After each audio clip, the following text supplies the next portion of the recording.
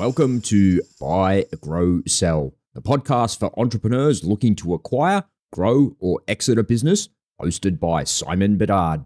Hey there, it's Simon Bedard here. If you're brand new to the Buy, Grow, Sell podcast, then welcome. It's great to have you on this journey. Since its launch, I've interviewed many entrepreneurs that have bought, grown, or sold a business. And in some cases, they've completed all three steps and started all over again. Our goal is to share the stories of business owners that have traveled at least part of this cycle so that we can learn from their experience. Whether it's the dizzying heights of success or the hard lessons learned through adversity, we get to the heart of what drives success and how to apply these lessons on your journey. So join us for the best insights, interviews, and inside information on how to buy, grow, and sell a business, straight from the entrepreneurs who've lived and breathed it.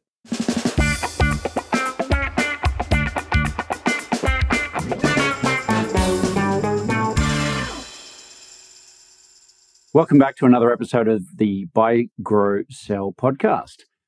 Today, my guest is Michael Spinoza, and he's going to take us through his journey of starting, building, and growing Unleashed Technologies.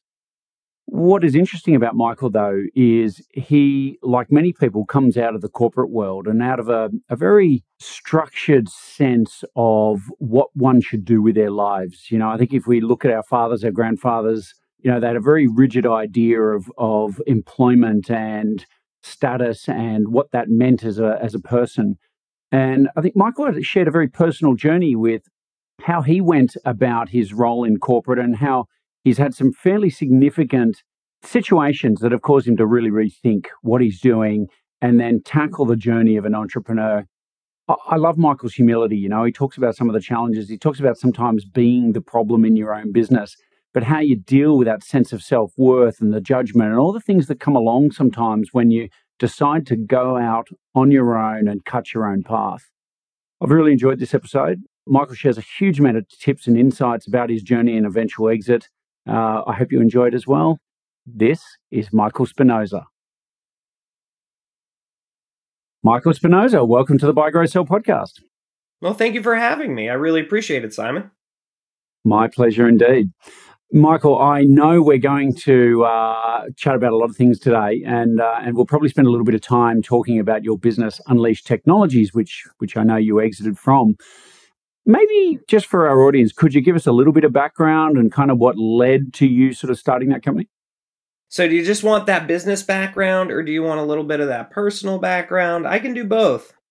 I think whatever works for you. I'm happy to roll. All right. Okay. I can do that. So from a business background, I come from a family that has never really had an entrepreneur in the thing. So what's interesting is I think my father kind of steered me that way at a young age without realizing it. Even though he was not saying it, he was kind of pointing me in that direction. I started my career out. I graduated during the dot-com bust. So I started with no work. I was immediately hired.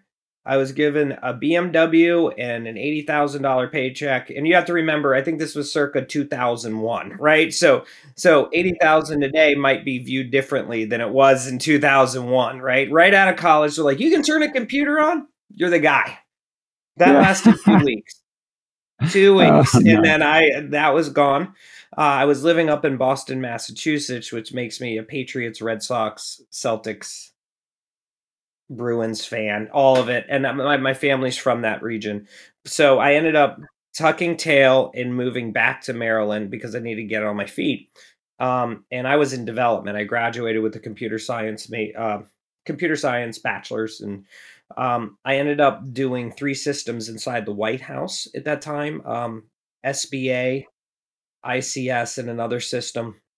Recently retired. So for the layman, what does that mean for the layman? You know, there's the jargon. Yeah. So the White House itself has the executive residence, and inside the executive residence, people wouldn't understand this, but there's this huge machine running the executive residence, and it's far bigger than you could possibly imagine. And so ICS stands for Inventory Control System, trying to control everything that's in that place, every piece of inventory, everything that they have. The Small Business Administration is SBA, means the contracts. So like all the different contracts that they had a system that managed that. And then the third system was time and attendance was very important at that time. Different time now, but you know, clock in, clock out, right? Like Oh, yeah. tracking everybody's time no matter what. So those were three systems. And if I could even date myself, those were built in VB.NET over Citrix mainframe is how they were delivered, right? So when you say that stuff to people now, they're like, how old are you? You know, and .NET was like the newest of new, right? It was the framework. It had just come out. But I ended up doing that. And while I was working there, the weird part is the company that I worked for that placed me there actually went bankrupt while I was working there. And everybody was being fired behind me that was in the local office. And I would check in and I was like, this is not good. I'm I'm uh I'm getting a little worried. And I was right. The second those systems wrapped up, they collected their final checks and they closed the door. So at this point, I had to make a decision and I decided, and this is going to come full circle. This is an important part of the story. I was like, there's no money in custom software development. Sounds ludicrous to us now, right? But like you have to understand, I'm like 22 and I'm like, this is two bankrupt companies back to back. No fault of my own. I'm not an entrepreneur yet. I'm like, I can't do this. So I reset my career. I went from my first job was 70 or $80,000. I think it was 80. I can't remember. And then the next job was like 65 or 70 in that zone. And then I ended up going all the way to help desk level 1 and to restart in IT. And the reason this story is important is because this is where we're going to frame up how Unleashed was born. And so I reset and I'm making 40 grand a year. And I am not thrilled with this proposition, Simon, not at all.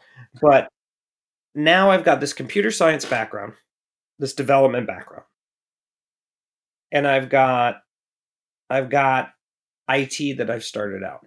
Well, needless to say, I was tremendously overqualified for the position that I took. And this was a good thing because I was quickly escalated through the ranks of this company. So for for American listeners, there was a company called Macro International. It's very large, like 300, $400 million. And it was purchased by a company called ICF International, which a lot of people are familiar with, which is, I don't know if they're over a billion, but they're up there. And I ended up elevating all the way to right before you become a vice president.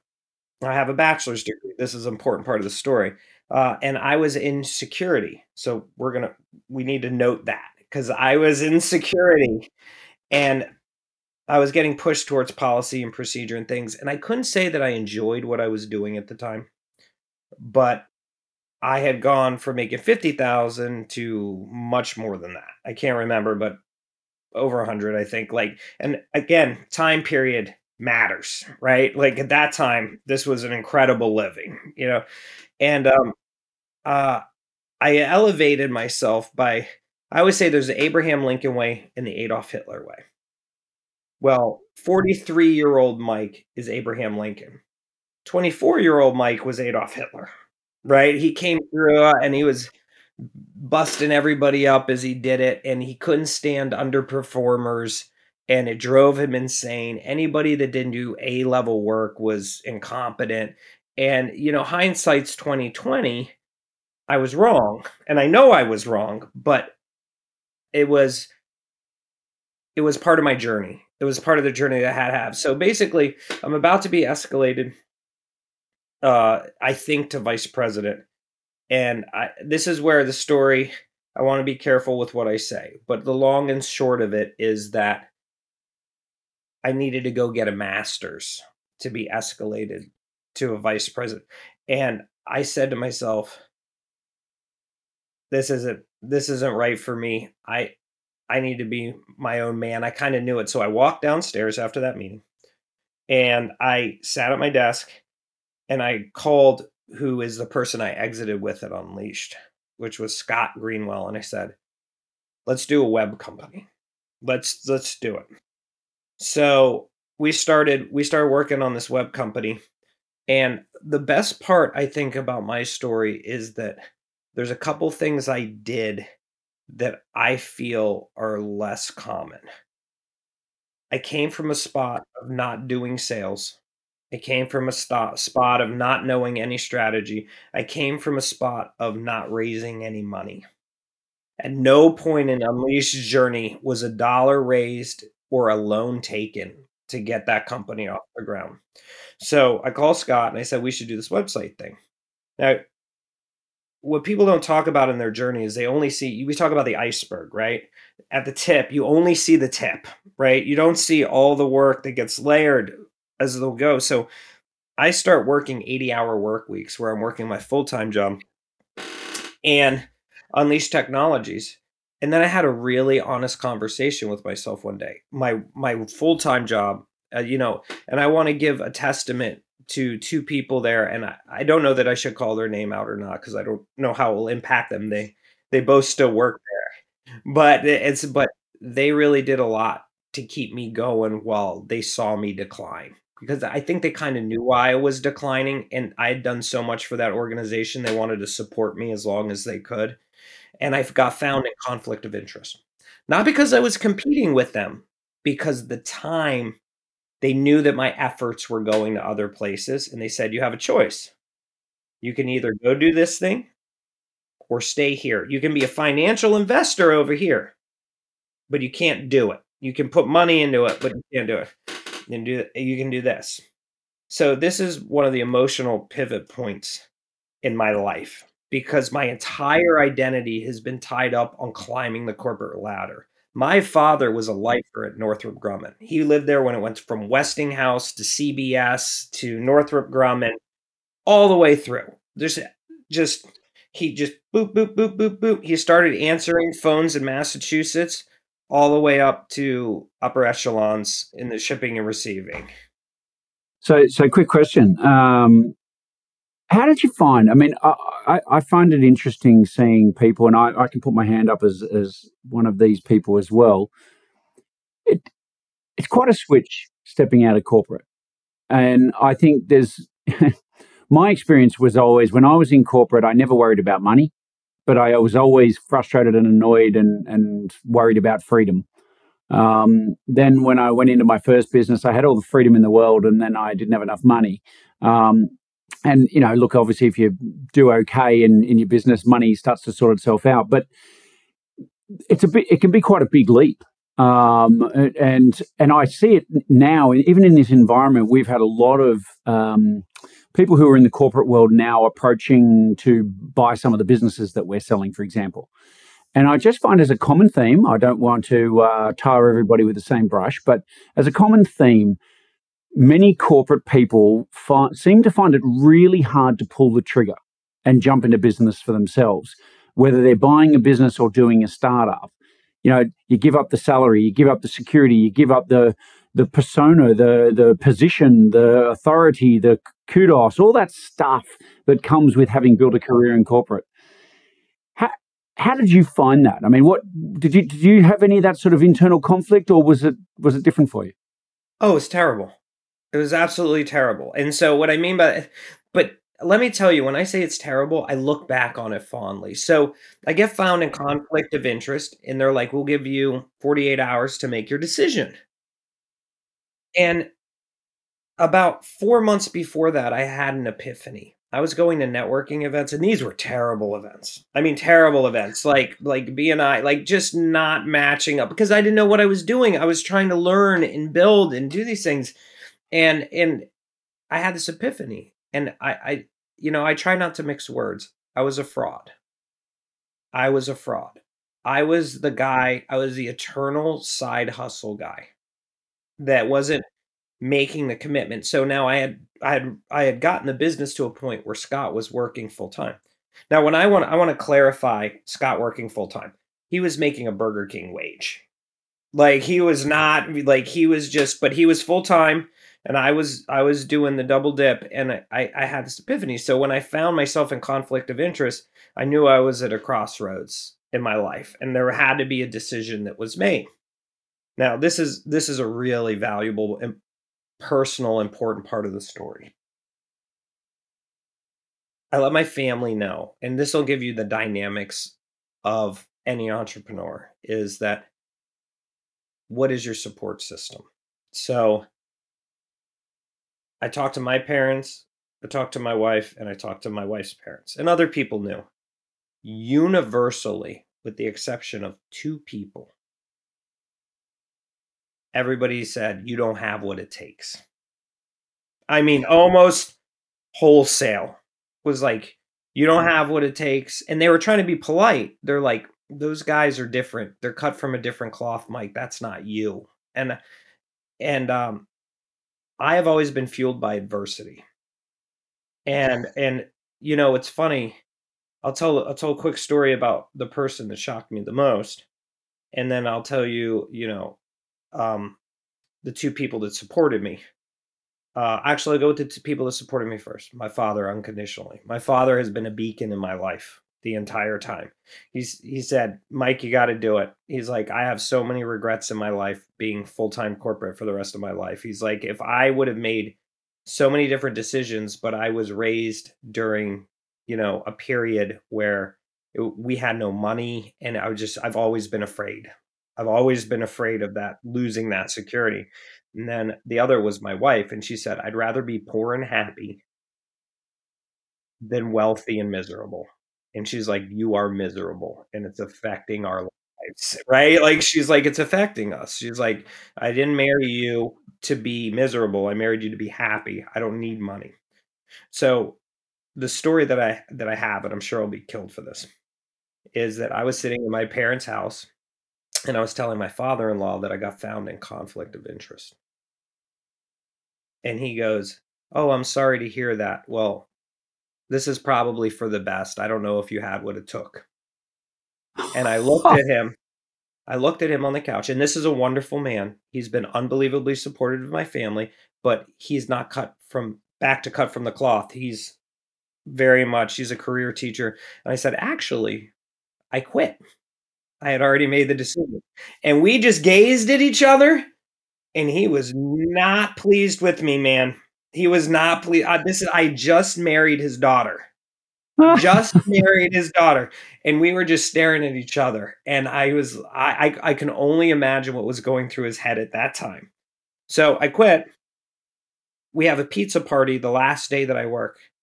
I'm planned to start tomorrow, like, the following day at Unleashed. My appendix ruptures Oh, during the pizza party. I'm like, "Something's wrong with me." And they're like, "Ah, you're fine," or whatever. No.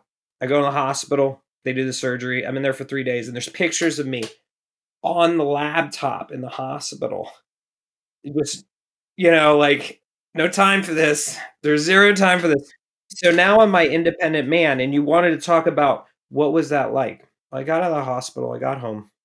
We'd recently bought a house, and, it was our first home. It was actually, the home of, the mayor of Baltimore, D'Alessandro. Beautiful house, 1930 something. Quick advice, if don't buy a house from 1930 something if you don't wanna do work on it every day. Every day. But, we're sitting there, and I this is the part that I was talking about. I said to myself, "What the F have I done? What have I done? I have given away everything that I have worked for up to this point. I'm a nobody." Because when you're raised in that culture, those ranks mean something to you. They're so valuable to you, and you don't and I was at the beginning phase, I was like, "I've given up everything. I am nothing." And but what I had done was shut the back door. So I think a lot of people talk about, like, how their spirits are lifted and they're gonna go after it, and, like, the truth is, if you've had success in your corporate career, and then you make this switch, that is so much harder than coming from nothing. It is so much harder to walk away from something where you found success and reset to 0. So Unleashed Technologies was truly born in that moment, and I would say it took me a solid 2 or 3 months to understand that, Bill Gates was a CEO, I'm a CEO. I think Mark Zuckerberg, Elon Musk, whoever it is, I'm not different than them.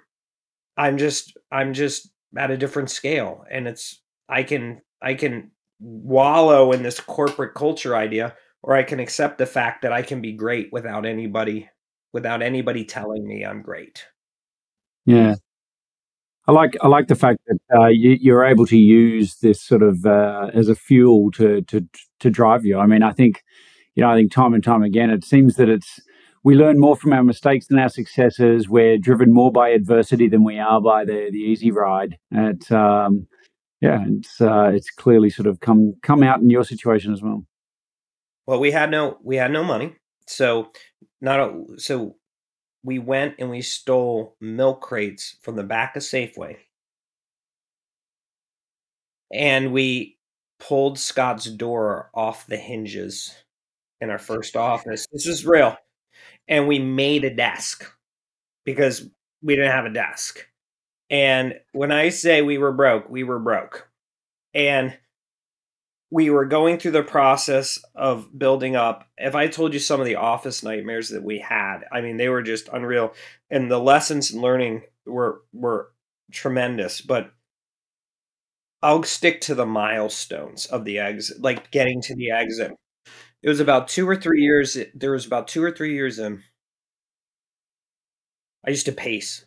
I I guess I had anxiety and I didn't know it at the time, but, like, I was always amped and wired and ready to go for everything, and I was outside, smoking cigarettes because that's what you do when you're under the gun, and at least what I did, and I'm pacing nonstop, and I just remember throwing the cigarette down. I'm sure Scott will see this and he'll remember this moment. I said, "We are so average."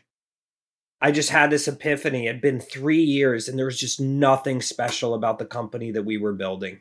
There was nothing remarkable. It was so hard to face it. We were staring right at it. We would do anything that anybody asked. If we didn't know the tech, we would figure it out, which that's actually a strength, but not at the scale we were doing it. Not in the clip, and, like, we weren't getting in a direction. I was like, if I had to rate our company today, it'd be a 6 out of 10. I'd give us a 60%. Who wants to do business with a 60% company? Then I looked at the entire market because we're in web design, web application development. And I said, what does this market look like? So I started looking at all the companies, and everybody kind of lived in this 900,000 to like $1 million, maybe $1.2 million range. There's like a ton of us. Like if you put a pin in the map and we do a 5 mile radius, there's going to be 40 of us. I was like, how do we carve out of this? Because this isn't my vision. This isn't what I had planned for us. So there was two major discoveries at Unleashed that are going to seem more commonplace now, but at the time they put us in. They talk about the true innovators, and I forget what the next step down is, but we were in that middle zone. We found out something. We figured out something that was really important. The first major discovery was I walked in, I pulled the staff together that worked to us. In fact, all the way through 2019, the almost all of my staff remained. I was able to retain for almost 14, 15 years what I call the OGs, right? They were with me from the beginning. I sat down and said, "We suck." And they're like, "Confirmed." And I was like, "Okay, what are we gonna do?" And they're like, "I don't know." And I was like, "We need to pick a thing. What is our thing?" And they're like, the guys start chatting. This is all real time. Like it's not like they go research and come back. They're like, "We got a thing." I was like, "Tell me about the thing." They're like, "It's called Drupal." And I It's was like, called what? Sorry? Drupal. Drupal. So Drupal is an enterprise content management platform that is used for it competes with like Adobe AEM. You might not know these brands, but Adobe AEM, large scale platforms, and it's the only open source truly enterprise platform. And they showed it to me, and it completely defied the logic of any systems that had come before it. And I said, I fucking hate it. And they're like, "We're pretty sure it's the future, though." And I looked at my team and I said, "Look how smart these young people are." let's do it. It was done just like that. I was like, let's do it. Let's commit to it. Let's go after it. And I said, if you're telling me this is the future and that this is what's being adopted, and we were coming in, we were coming in a year after it started gaining popularity. We weren't first to the table, but we're very close. We're very close. So we're going to focus on this platform. When we sell, we're going to, this is what we're selling. This is the system that we're moving forward with. The second revelation was everywhere I went, the only way that the kind of work that we did was build two ways. Period. Period. Time and materials, or something called firm fixed price. These were the only two models that existed. And I said, this doesn't make sense. This is broken because if they do time and materials, they get billed to death. If they do firm fixed price, the company gets bloodbathed almost always, right? Like the margins go to zero no matter how much padding you build in, whatever's happening. It always turns into a nightmare because part of what we do was very subjective. It had design, we were always building custom functionality, and you got to watch out for we assumed it would do this, right? That is a terrible spot to be in as a custom developer. So I said, what if we flip that model on its head? What if we set aside a set amount of hours every month for our client in which they have access to developers, designers, marketing specialists, project managers, solutions architects, and they use those people in the dosages they need? And the biggest lesson I took away from this was, as a more mature business owner, we have a natural tendency now to overplan things because we've seen the damage that underplanning can do, right? And so now if we want to open up a new division, we can't just go after it. We need to have the practice lead and the project manager and 12 developers, and the team is set, and these guys do this. And so what I learned there is like, we're going to beta this model. We're going to test this model out, and we're just going to go for it. And as we go, we're going to learn. So these were the two major things. So Drupal, and we called it growth packages. We coined that. I think we might own is it trademark the word? It might be, I forget what it is, but it's like a copyright trademark on the actual phrase. And so we decided we were going to go after this. So we start going through the process. I say it's about December. I'm going to get, I don't want to quote years because I'm going to totally mess it up. But I'm going to say around 2010. Okay. Like in that zone. We're about to come into January. We've got $7 in the account payroll coming. $7. Personal horror story. During this time, we're at like year 3. I'm making $30,000, $40,000 tops. And you're on 3 years of this. So this is the first time I'm not able to pay my mortgage. We are dumping out a bin of coins, like your cruise fund jar. We're short, and it's the first time I ever had to call my father and ask for a loan. And I said, I'm in a tough spot. I need a couple months to do this. Well, fate favors the bold. I meet this group, and I'm going to say them because they changed our lives. They changed our lives forever, and I maintain, even now through Shield 7, I maintain a relationship with them. They were called the United States Naval Institute. And they were with one of the biggest behemoths that anybody had ever heard of, which is American Eagle, still in business today, hundreds of millions, web development firm. And they're looking at us, and it's me, Scott, this really eccentric guy that has the buttons down, 4 buttons with a gold chain. I don't know how we got him, but he was part of our team, right? And so we're sitting there, and she's like, I'm going to have to truncate this, but long story short, she's like, I'm going to pick you. If you get me fired, my brothers will kill you. Exactly. Because she was the daughter, her name's Mary Ripley, and she's wonderful. Like, we're very close friends. And she said, we're going to kill you. And so her father is the most famous Marine, I think, that's ever lived. Just John Ripley. He blew up the bridge. I think it's in Da Nang, by himself with like one other guy. Like he's like the super marine. And then of course she has two or three brothers, um, all which can kill me handily. And she's like, "This is happening." She's like, "I'm taking a huge bet on you. So the bet is that you're going to show up." She gave us the largest contract in company history, and we ended up getting flush just very quickly. And we were off to the races. The growth package was born, the Drupal practice was born, and then we started writing our ticket. I mean, we made the Inc. 5000 3 years in a row. We were growing exponentially. We learned a lot about fast growth in that process. That is in a professional services firm. So we made the Inc. 5000 3 years in a row. And I see other firms that make it 9 years in a row, right? They're just blowing it up. And I got to the point where I wasn't able to control the quality of product because we were so custom.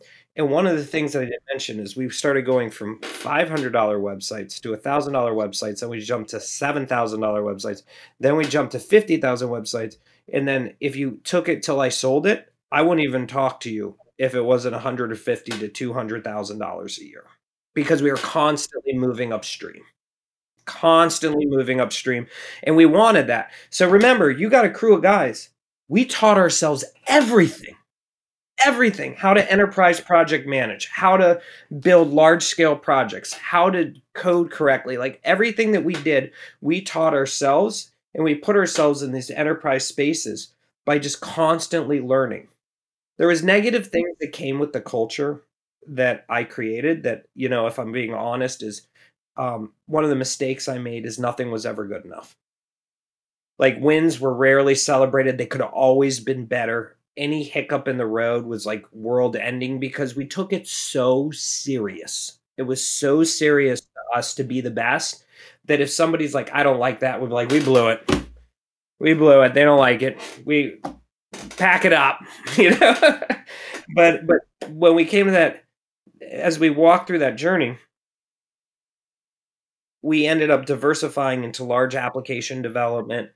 We always stayed in open source. That was the one rule that we maintained was we need to be specialized in open source. So in that you lent itself to the web world, because where open source has really hung its hat is in the web space. Other spaces it's really floundered and struggled a lot, but in the web space it's been highly successful for a lot of people. So I don't know where you want to jump from there, but so answer quick. No, that's cool. So the company started in sort of, I think you're saying 2007-ish, and I'm looking, you sort of exited around 2021. At what point on this journey did you start thinking about exiting? So I never thought about exiting. This is where the story gets weird. So I will tell you that I've been doing this when I sold, I've been doing it for almost 15 years. And when I started the company, my thought was I'm going to pass this on to my kids and raise this is going to be a forever thing.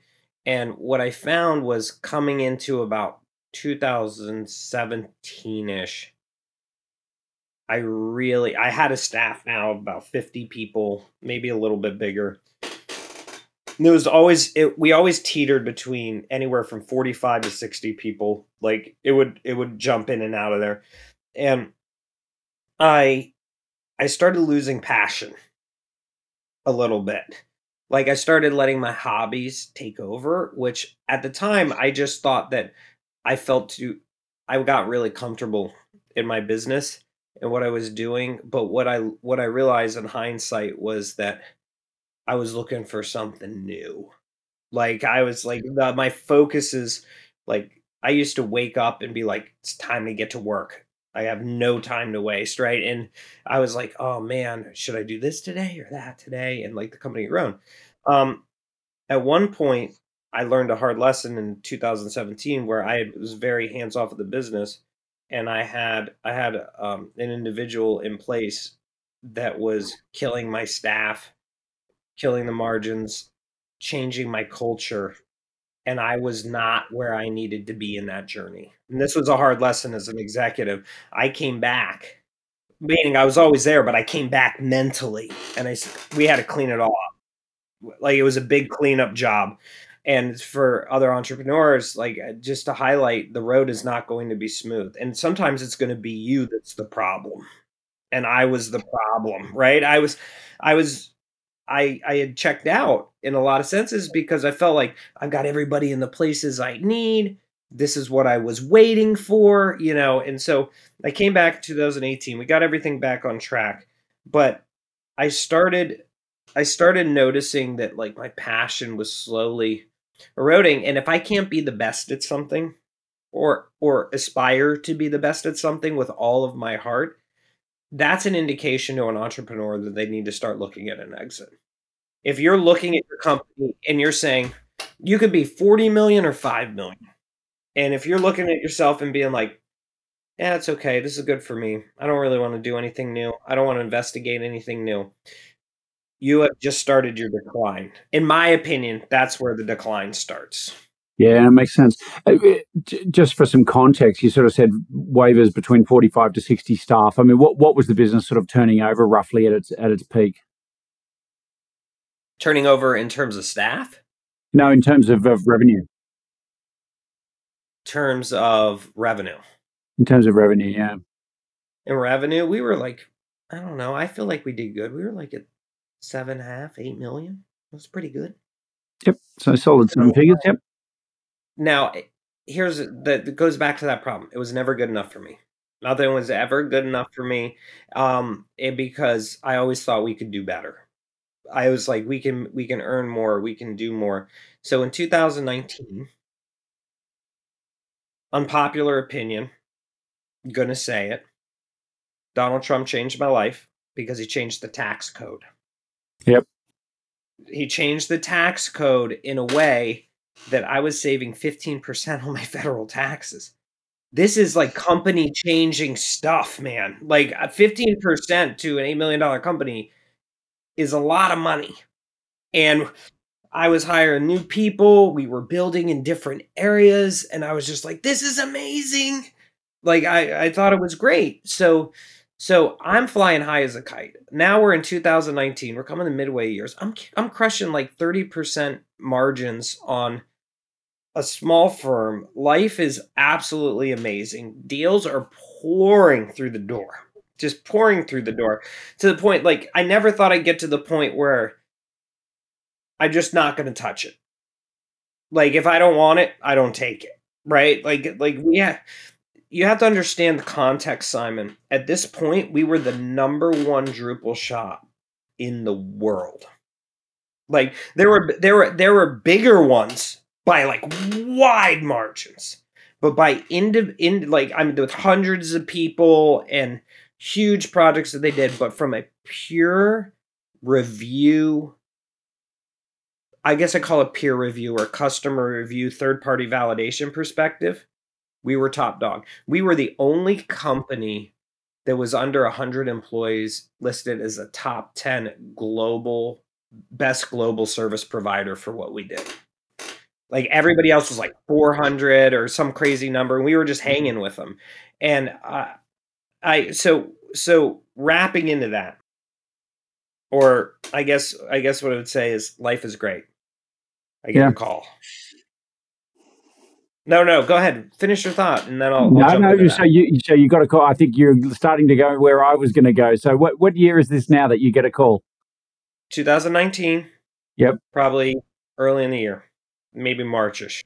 I'm a bad dates guy, but I can get general areas, right? So March, I get an email, and it says, "Hey, this guy wants to talk to you," and I was like, okay, about what? And he's like, oh, we're just gonna, and I've been getting pinged, by the way. Once you get over 5 million, people start sending you emails like crazy about buying you.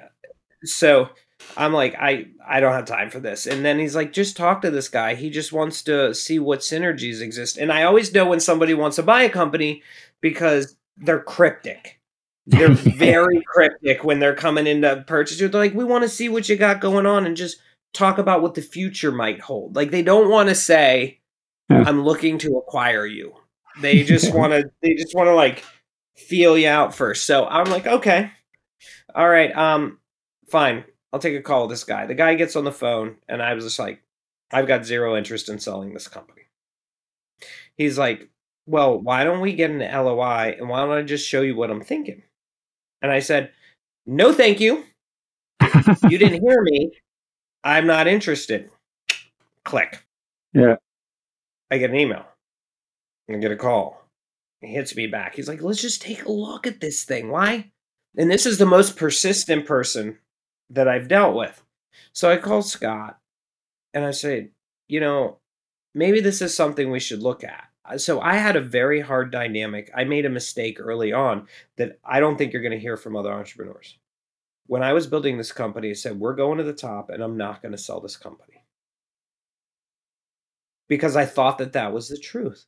I really did. Like that was my intent. That was everything to me, was that we were going to take this thing to the moon as one team.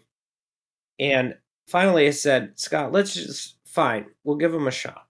And I said, "There's no number that you could put in front of me that's going to make me sell this company." And so we get into the LOI. He starts looking at my books. He's running my staff ragged. I'm starting to get pissed. Yeah. Because they're trying to figure everything out. So at this point, are you handling it all yourself, or did you have some external advisors helping you? So I did not. Yep. Cool. So you're probably being run ragged at this stage too. Right. So I've got the one thing I did do is I used a gentleman. So I thought we were the absolute creme de la creme. So in 2017, I had a gentleman that was an expert in our industry come look at our business. And I'm like, he's going to tell us we're the best ever. We don't have anything to improve. He wrecked us. Like, he's like, "This is wrong. These are your true margins. This is what this is. This is what this is. This is what they look for. You're not in a good spot." So I said, "Whoa, whoa, I thought you were going to tell us we were great." So I've always been a person where you can't offend me and I don't have ego in that kind of game. So I said, "All right." So I spent the whole next year and I got it back almost to the letter. Like the next year, I had him come back in. I said, "Take another look. Tell me what you think." And he was like, 80% improvement. Absolutely. The margins have improved. These are true. You're accounting differently. You're tracking all these. There were so many metrics. He's like, "You're tracking these things. We're in a much better position." Actually, I shouldn't say that I didn't get any help. This gentleman did help and counsel me on the LOI. So I guess past the LOI, I kind of ran it on my own, but through the LOI, he was my partner and he was my team's partner. He's like, "Don't accept this, don't do that. This is a trap." That kind of stuff that I didn't know about. So he was an advisor for that. And I would say I think one of the things that is very dangerous for people is one thing that I never agreed upon, that I would caveat that other people say stay out of. If you are selling a company under 10 million, do not take an egg. Like, I might be killing you here, Simon, and I'm sorry for that. But if you're going to give up points, make sure the juice is worth the squeeze. I did not give up points. I said, "I'd rather you flat bill me. And if that means they're big numbers, they're big numbers. If that means they're medium numbers, they're medium numbers. But I don't want to lose anything off the transaction because I'm not clearing $50 million. I'm not clearing $60 million. So when taxes rip all that apart, that was a whole different experience. Really eye-opening. Really eye-opening. But basically, I used him for the LOI. I went through the LOI. He sends me the offer letter. "This is what you're looking for." I was like, that is a number that I will sell for. And you have to remember what the economy looked like in 2019. Yeah. Yeah. It was akin to when people were getting 8x It wasn't quite that, but everybody was feeling good. Everybody's feeling great. So you're looking at 5.5 turns on a professional services firm. That's a dream. I think we got 6 actually, to be fair. I think in the end, we got dinged for .5 of a turn for, you know how this goes, some deeper investigation and some contracting. Yeah, it comes out in due diligence. I mean, I think that's a really good point for people to keep in mind is that there's the LOI, the offer you get up front, but the offer can change based on due diligence and findings. And, you can be damn sure that the buy side is going to definitely look for things and reasons to knock you down, right? So, Well, I would say one of the rules that I had was I had been fortunate enough to have a lot of CEO friends that had exited before me, and they were getting smoked on something called net earnout. And what I learned is this net earnout, I learned a couple things from friends. One, if you're going to sell your company, protect your salary up front. Tell them exactly what you expect to make. Two, net earnouts are a trap. Not because anybody has ill will necessarily. There's going to be some version of a net earnout on a professional services company because you have to have client retention and that's what they're really after, right? So what I did is I said the minimum I will take up front is 75% of the number that you've thrown at me. Because I picked the number that I'd be satisfied with if everything went to shit. If the whole thing, the wheels came off and everything blowed up, I wouldn't be left holding the bag like all of my 15 years. And I'm now no money is coming. And that turned out to be a brilliant decision because in March of 2020, we had a major event. yeah, indeed. Extremely major event, right? And so that was something that really worked in our favor. But I think for people that are selling their company, one thing I learned that is not common was I was in a very interesting position because my company was gangbusters. There was no sign of the economy slowing for any reason at that time, and I didn't have an interest in selling. This made me extremely powerful at the negotiation table. They'd be like, you need to do this, this, and this." Like, for instance, that at one point they said, your new salary is gonna be 150,000. I was like, "Nope."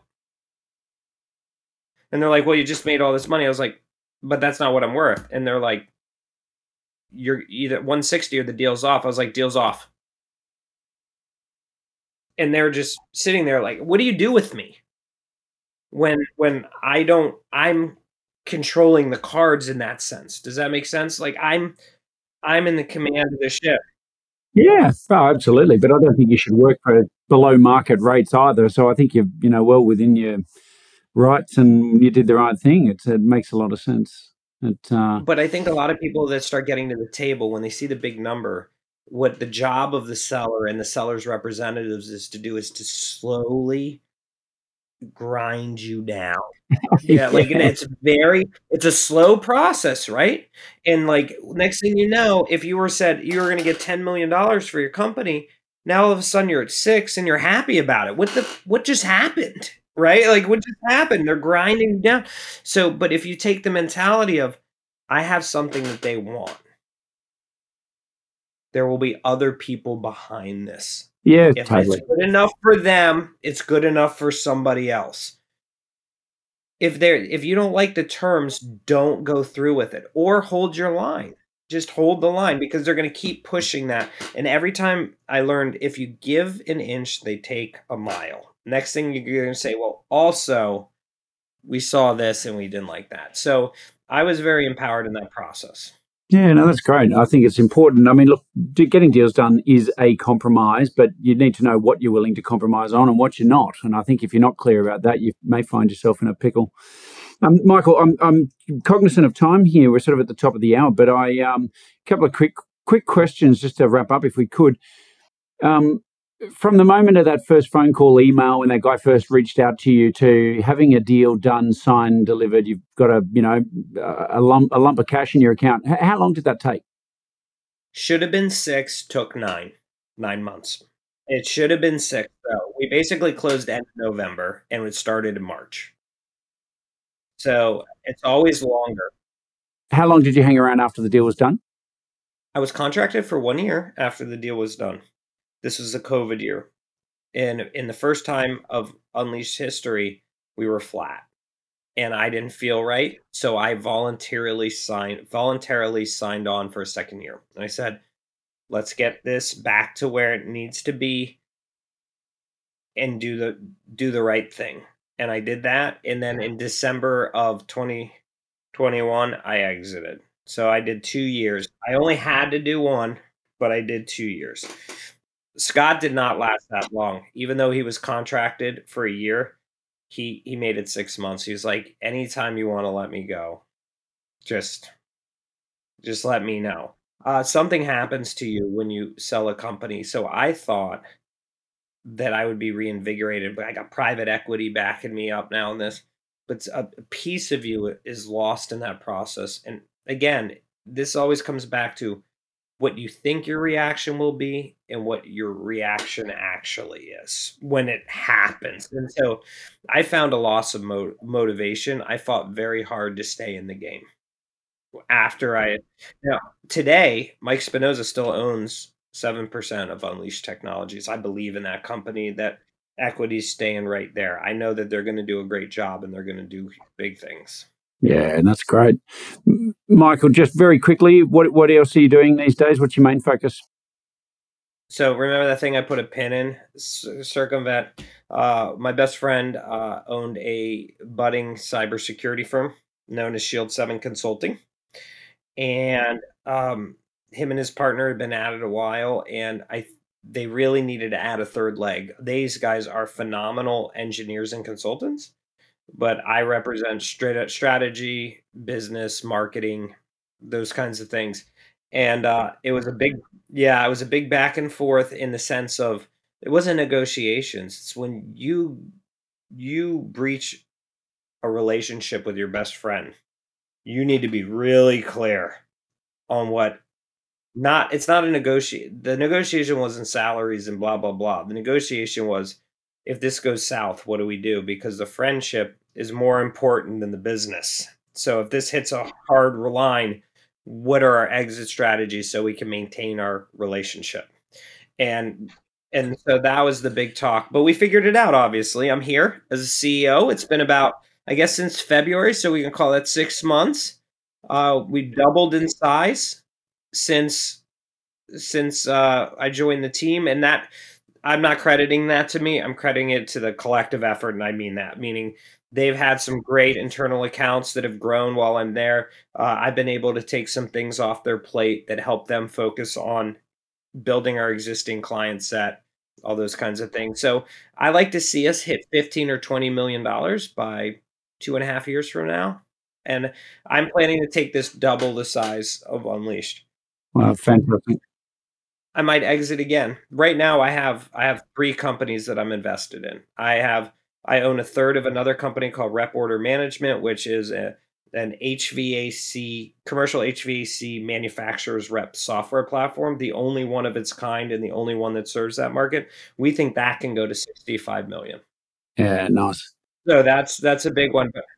Oh, sorry, go ahead. No, you're right. I was going to say we've hit our time, but are you okay with people reaching out to you if people would like to connect and chat to you a bit further? Yeah, yes, I will take contact from anybody, and if as long as it comes with the right premise, like if you're seeking advice or you just want to talk, absolutely, you can contact me anytime. Yeah, very nice. Look, we're going to put some links in the show notes here, so you can reach out to Michael. And as we always say, look, if you do reach out, let him know you heard him on the podcast. It does help give a bit of context there. But Michael, thank you so much for coming on the show. I appreciate your time. I appreciate you sharing your story. And there's been a lot of insights today that I know people will get a lot of value out of. So thank you. All right. Well, no, thank you. And Simon, best to you.